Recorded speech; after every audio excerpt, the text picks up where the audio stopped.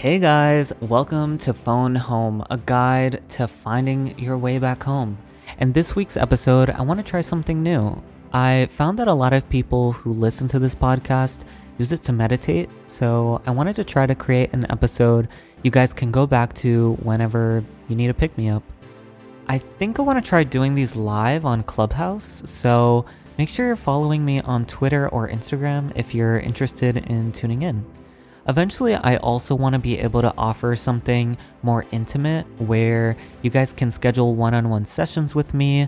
Maybe we can play around with some distance healing, sound journeying, or card readings.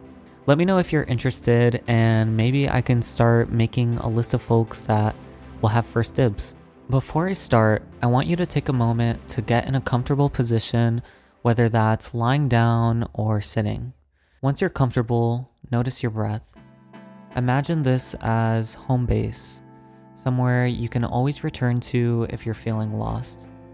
Breathing in whatever you would like to manifest: love, abundance, healing, joy, laughter, and exhaling the limiting beliefs that don't allow you to get there.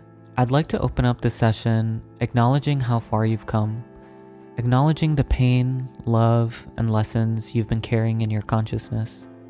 I want you to move your consciousness into a state of neutrality where you can just be, where you can just receive. I'd like to invite the consciousness of our ancestors, ascended masters, guides, angels, and anyone else you would like to call in from your spiritual team. May they only assist for our highest good.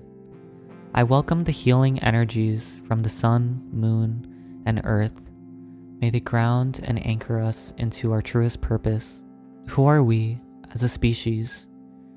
Who would I like to become? Am I doing my best? Am I doing too much?